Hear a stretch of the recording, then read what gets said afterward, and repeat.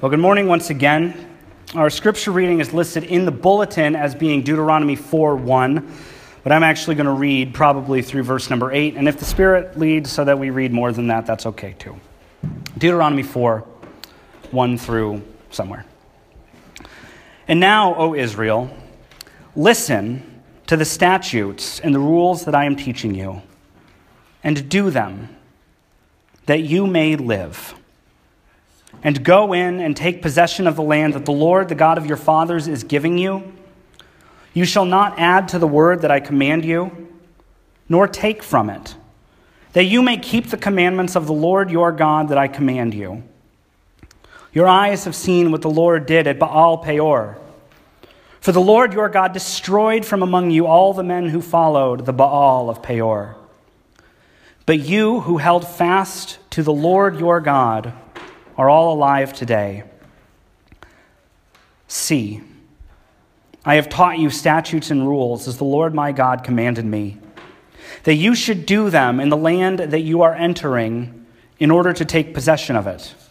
Keep them and do them, for that will be your wisdom and your understanding in the sight of all the peoples, who, when they hear all these statutes, will say, surely this great nation is wise and understanding people. For what great nation is there that has a God so near to it as the Lord our God is to us whenever we call upon him? And what great nation is there that has statutes and rules so righteous as all this law that I set before you today? Will you pray with me once again?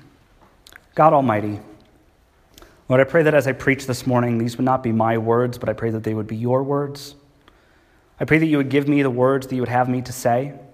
Don't lead me, O God, to say anything that would be harmful to the cause of your kingdom or that is not in your heart for me to share with these people. If I say anything that I shouldn't, Lord, I pray that you would bring it to nothing.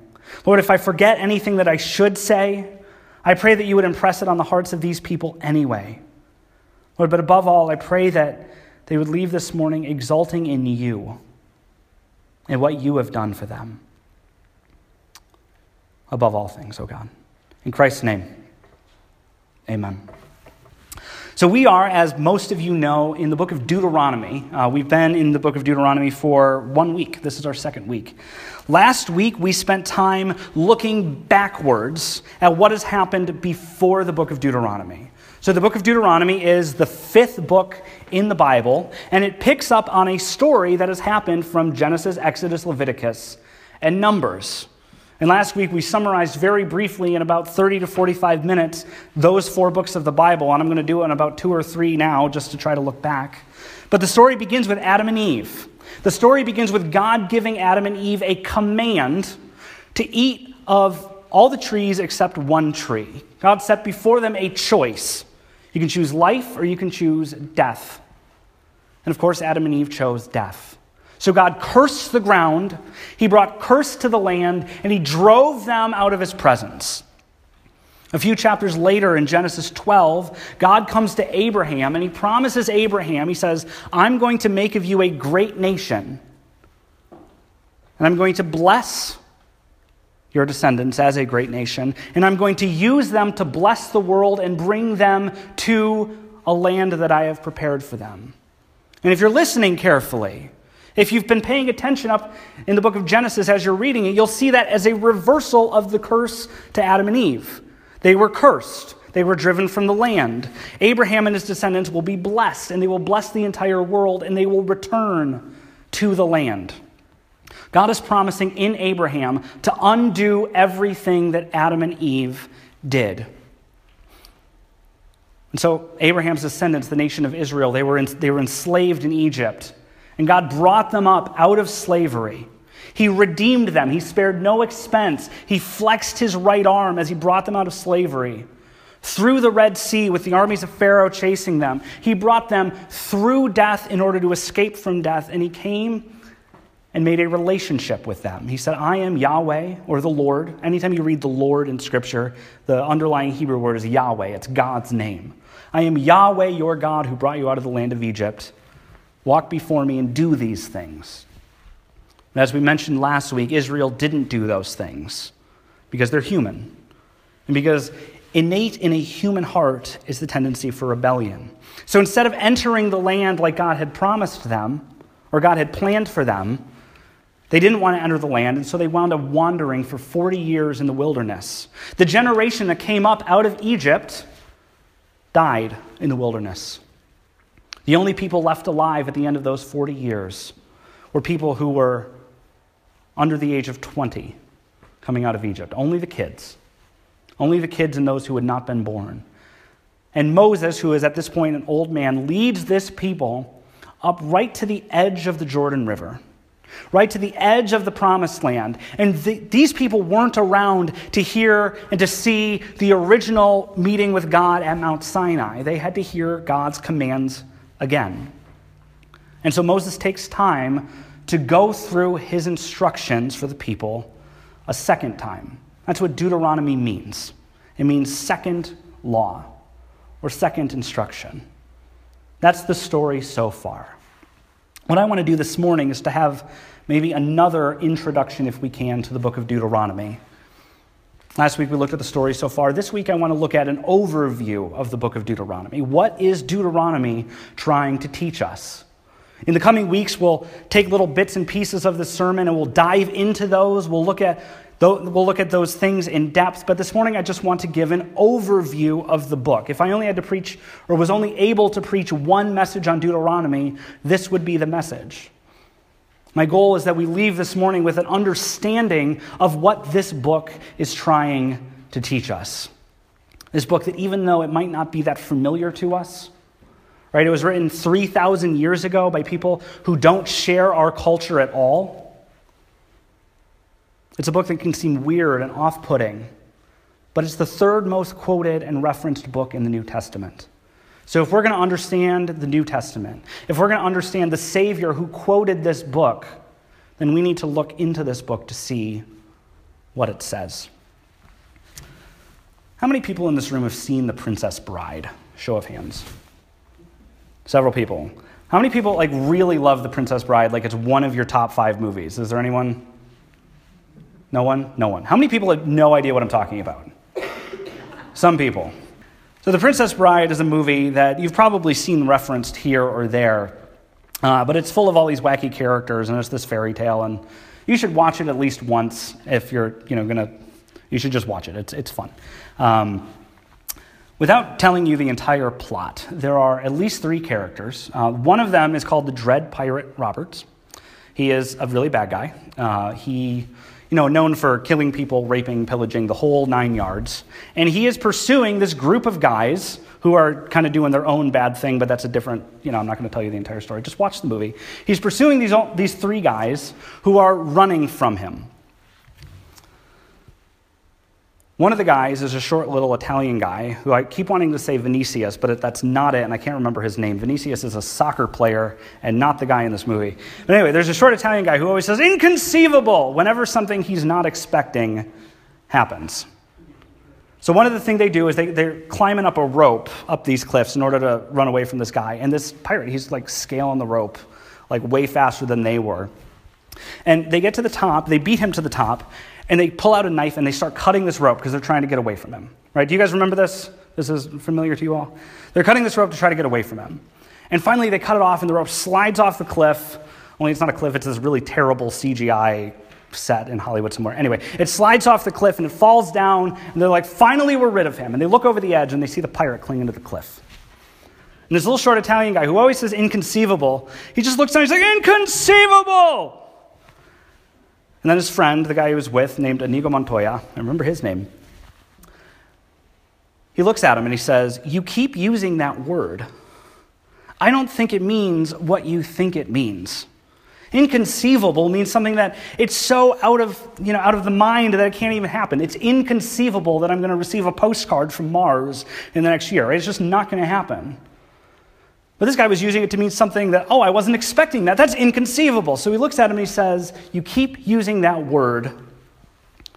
I don't think it means what you think it means." There is a word that can get us tripped up a little bit as we look through the book of Deuteronomy, as we study Scripture as a whole. And I want to make sure that we don't. that word is the word law. L-A-W. Because we know as Western people what a law is, right? The common go-to one is a speed limit. There is, somewhere in the state of Michigan, a written down code of things that are against the law and things that are not. So somewhere in a book in Lansing, it says that I'm not allowed to drive faster than 70 miles an hour on US 23 and I-75 when I'm driving up here to church. That's what the law says. Whether or not I do is a different story, but that's what the law says. And if, I'm driving 82 or whatever it is, and a cop pulls me over and he says license and registration, yada, yada, yada, he can give me a ticket or give me points on my license because I have broken the law. There's a very clear statute, and if I break it, there's a very clear punishment. When we think of the word law, that's what we think of. A list of rules that's codified somewhere in a book, either in Washington, D.C., or in Lansing, or in City Hall, or in the Clayton Township Hall, or somewhere. That's what a law is. It doesn't help. Now, hear my words carefully, as I'm going to sound like I'm getting into trouble, but I'm not.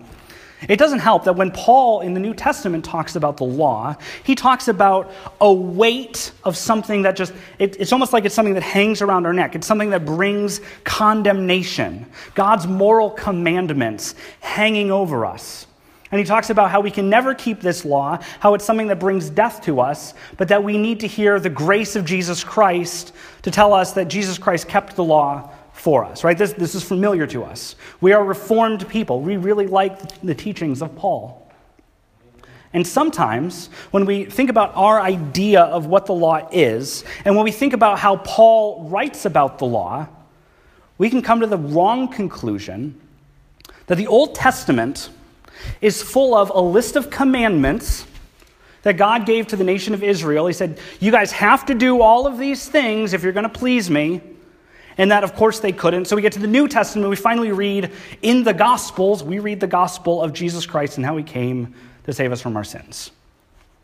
That's not correct. I see how we get there as a people. But it's not correct that the Old Testament is all about law and the New Testament is all about gospel. The fact is that the New Testament contains law and gospel, and the Old Testament contains law and gospel, right? I can read through the New Testament. I read through the Sermon on the Mount, and Jesus explains the law. And not only does he explain the law, it almost seems like he adds stuff to it, but he's really just explaining it. He says, you guys think that you keep the sixth commandment by not killing people. But if you hate your brother, that's basically the same thing. So as we read Jesus, right, the guy who's supposed to be, super loving and super gracious and embracing, he's not, the God of the Old Testament, or so we sometimes think. Jesus is a God who tells us law, but he's also a God who gives us grace. And as we read through the Old Testament, sometimes I think that we get hung up on the word law, because sometimes the first 5 books of the Bible are called law, right?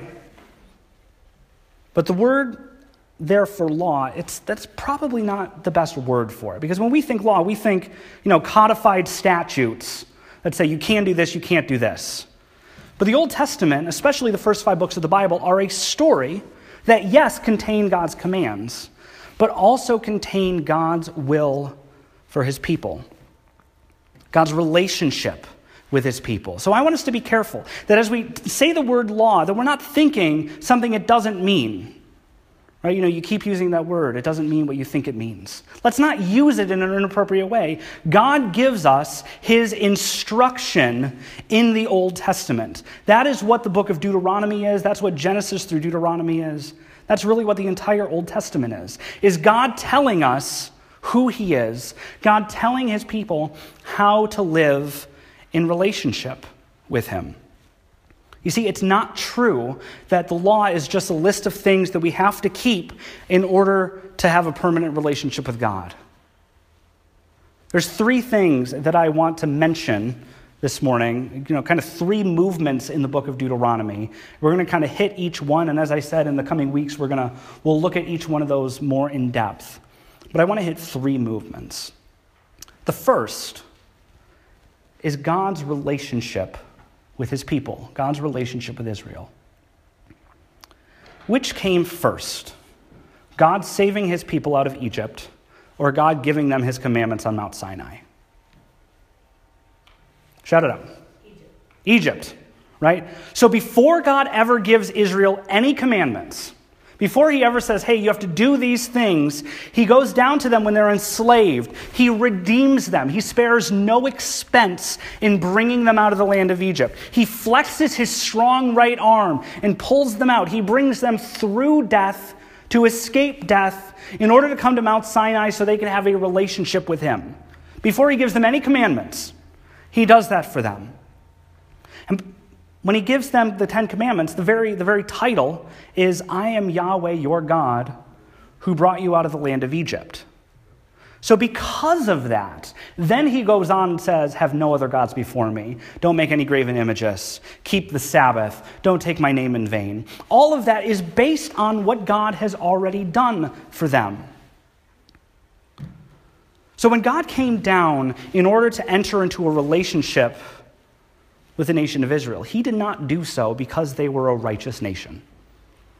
He did not do so because they were the people who were, they were the most moral of all the people. So as he was, surveying the people in order to pick somebody, it's not as though he was like, oh, they're the best ones, so I'm just going to pick them. All of the least work to do. That's not what God did. God did not say, hey, I'm going to pick the greatest nation of all of the people. I'm going to pick the most militarily powerful. I'm going to pick, Assyria or Rome or Babylon or the United States or any of these things. No, he didn't do that. He picked the weakest nation. And he saved them not because they were any good, but he saved them purely to show how great of a God he is. And so before we have any moral commands to the nation of Israel, we have a relationship already established. They did not have to keep these moral commands in order to establish that relationship. It came after. God promised Abraham that he would reverse what Adam and Eve did through Abraham and his descendants. And even though Abraham was imperfect, even though Israel kept rebelling, God was still going to be faithful to his promises. He was still going to work in and through his people to accomplish his purposes. These commands, God's instruction for the nation, came after. So that's the first point. God chose Israel before he gave them the commands. Second thing, God's commands are a way to live. And this gets into our passage for this morning. Let me read Deuteronomy 4:1 again. And now, O Israel, listen to the statutes and the rules that I am teaching you, and do them. Why? That you may live.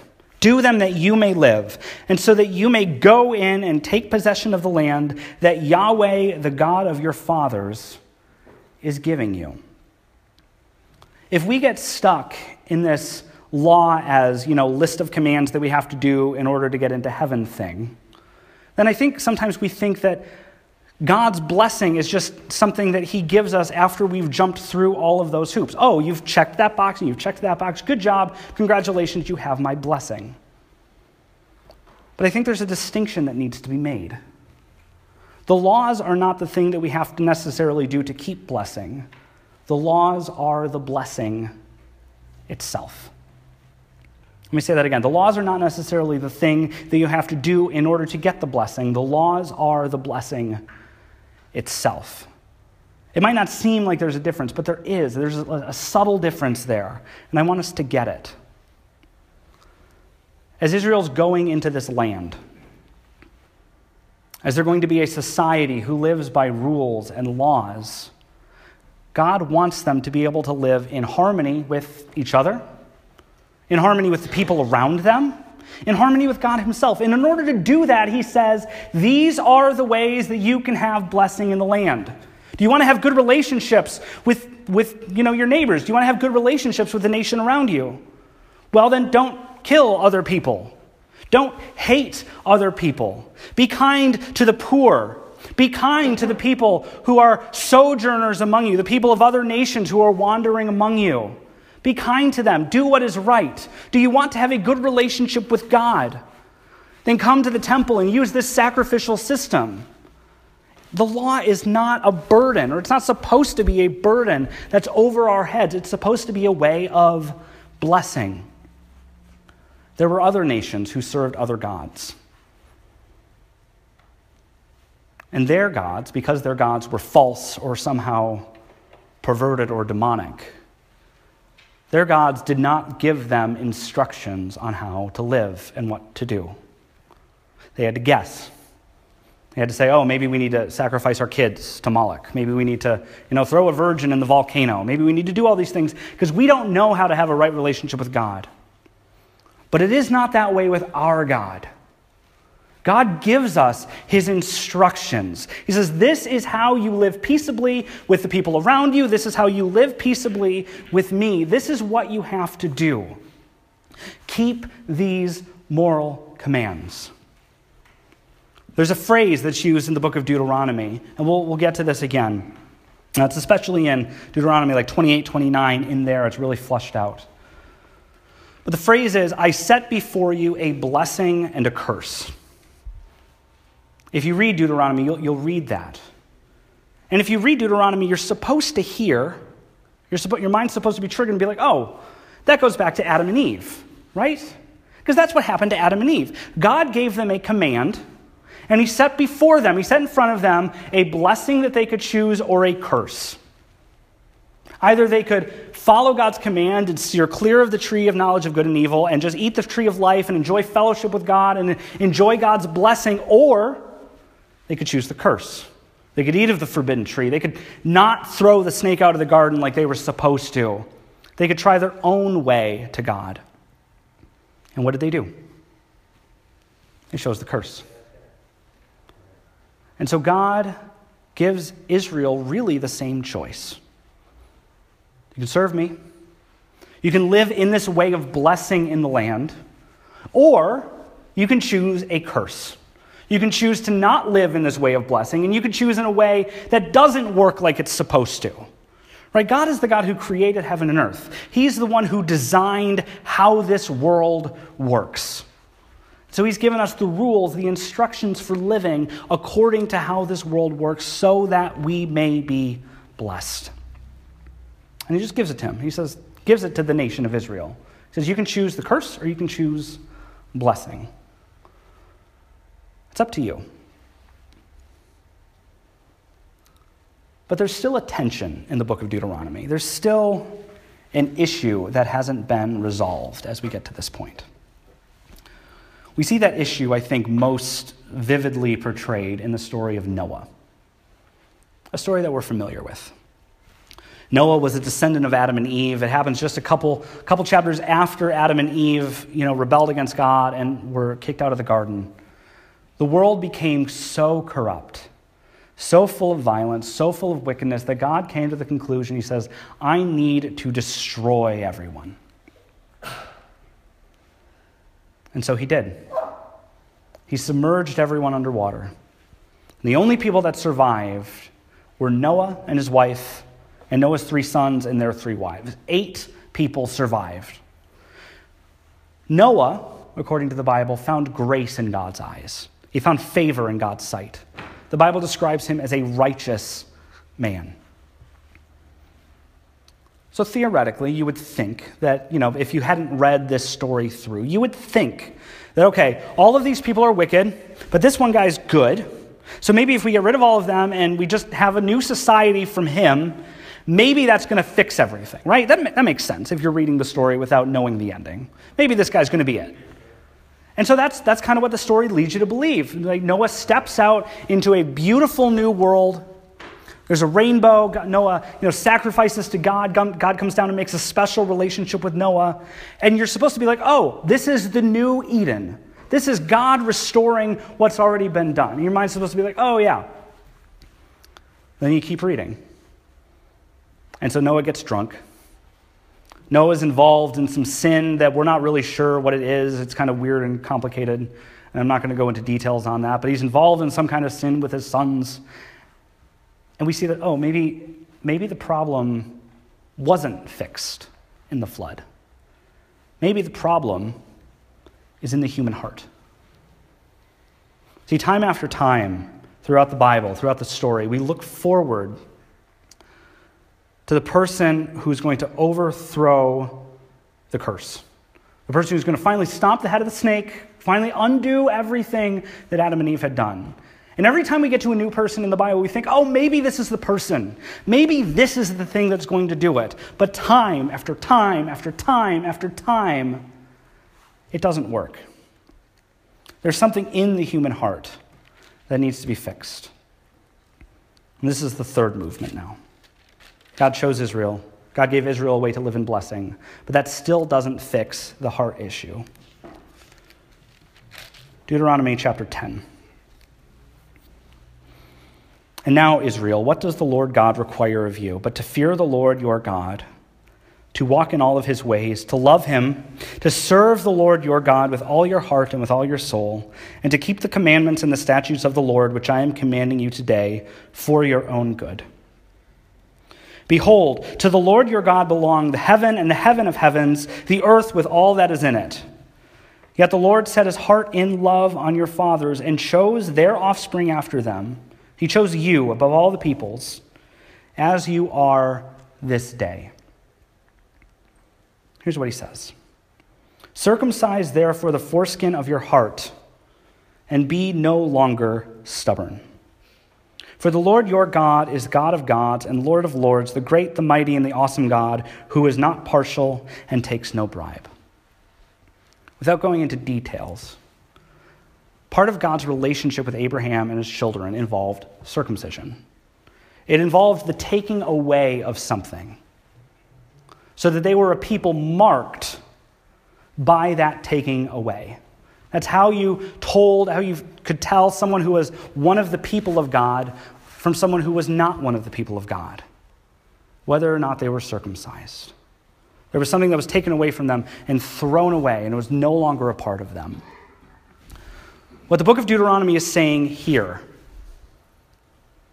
what the book of Deuteronomy is telling us here, is that what really matters is not physical circumcision, but it's the circumcision of the heart. There's something in your heart that needs to be taken away. There's something deep inside of you, something dark, something black, something that's horrible. You can try as you might to live in this way of blessing. You can try as you might to do what God has instructed his people to do and not choose the curse and to choose the blessing and go in and replace the nations that did wickedness and finally be the people that are going to bring blessing to this holy land. You can try that, but until your heart is changed, it's not going to work. And as we look through the story of Scripture, we see the nation of Israel, yes, they went into the land. Yes, they did many good things for their God, but they did many things that were forbidden in the book of Deuteronomy. They set up Asherah poles. They set up idols to other gods, altars to other gods, altars to Baal. They did these things that they weren't supposed to do. And just as the scripture says, they had the choice between a blessing and a curse. They chose the curse. And instead of being blessed and living in the land, they were removed from the land. Nations of Babylon and Assyria came in and took them out of this place of promised blessing because they did not circumcise their heart. They could not circumcise their heart. Deuteronomy 30.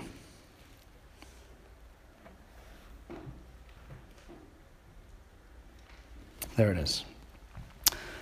Verse number 1, and when all these things come upon you, the blessing and the curse which I have set before you, and you call them to mind among all the nations where the Lord your God has driven you. So this is after they're removed from the land. And they remember, oh, there were blessings and curses. And you return to the Lord your God, you and your children, and if you obey his voice in all that I command you today with all your heart and with all your soul, then the Lord your God will restore your fortunes and have compassion on you, and he will gather you again from all the peoples where the Lord your God has scattered you. If your outcasts are in the uttermost parts of heaven, from there the Lord your God will gather you, and from there he will take you. And the Lord your God will bring you into the land that your fathers possessed, that you may possess it.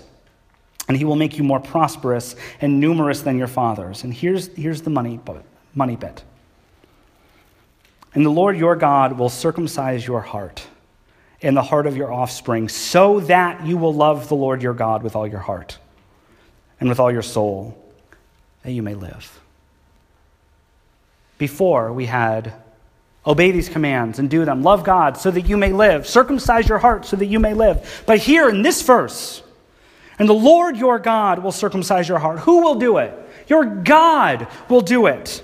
He will circumcise your heart and the hearts of your offspring, so that you will love the Lord your God with all your heart and with all your soul, that you may live. People of God, there is gospel in the Old Testament. And we have it right here. We know that try as we might, even though it's laid out right in front of us, try as we might, we will choose cursing every time over against blessing. Our hearts need to be changed. And we have a promise from God that he will circumcise our hearts. He will take away the sinful bits from us. He will cut it off. We'll throw it away so that we may live. I think our takeaway this morning, what we need to walk away from this thinking, is that God has given us a way of blessing and a way of cursing that we need to be changed in order to live into. The culture will tell us something different. The culture will tell us that what is in our hearts, the wickedness, the darkness that is in our hearts, is natural. And that if we follow our hearts and do what we want to do, then that is the way to blessing. When in reality, it's the way to cursing. 2 examples. I think that might make everyone uncomfortable, and that's probably best. This month is Pride Month. This month is a month that's set aside. It's set aside to affirm their humanity and their dignity, which I wholeheartedly support. And it's set aside to affirm their lifestyle, which I wholeheartedly reject, and Scripture wholeheartedly rejects. But to follow in the lies that culture tells us is to say, there is something sinful in me that needs to be embraced.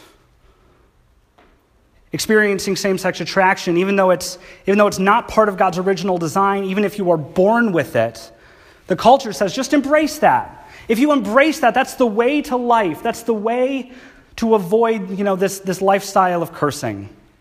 But that's not true. The reality is that there's something inside our heart that needs to be taken away. We need to repent of our sins. We need to be converted. We need to be made alive. We need to be made more and more like Christ. On the flip side of the cultural coin, there is a tendency for us to dislike those who are not like us. To be afraid of, to hold at arm's length the people who are not from our own culture, the people who do not share our own values. And in our own hearts, in order to affirm the darkness that is in our hearts, we will seek out voices that tell us that's okay. We will seek out Bible verses, people that quote God's word to say, hey, it's okay to not like people who are not like you. But that's the same thing. That's the same thing as just looking in your heart and saying what is in there is okay. When Scripture tells us, Christianity tells us that what is inside of us is broken. It's corrupt. It needs to be cut off, circumcised. It needs to be thrown away. We need to be circumcised by our God if we are going to have life. And Scripture tells us that life is available. We will be made alive if we repent of our sins. We can be born again. We can become a new person, not by ourselves. We've tried that. but because of the work of Jesus Christ in our lives. He offers a new heart to us. And only by having a new heart from God, only by having a new heart from God, can we live in a way that brings blessing upon ourselves and upon the world. Will you pray with me?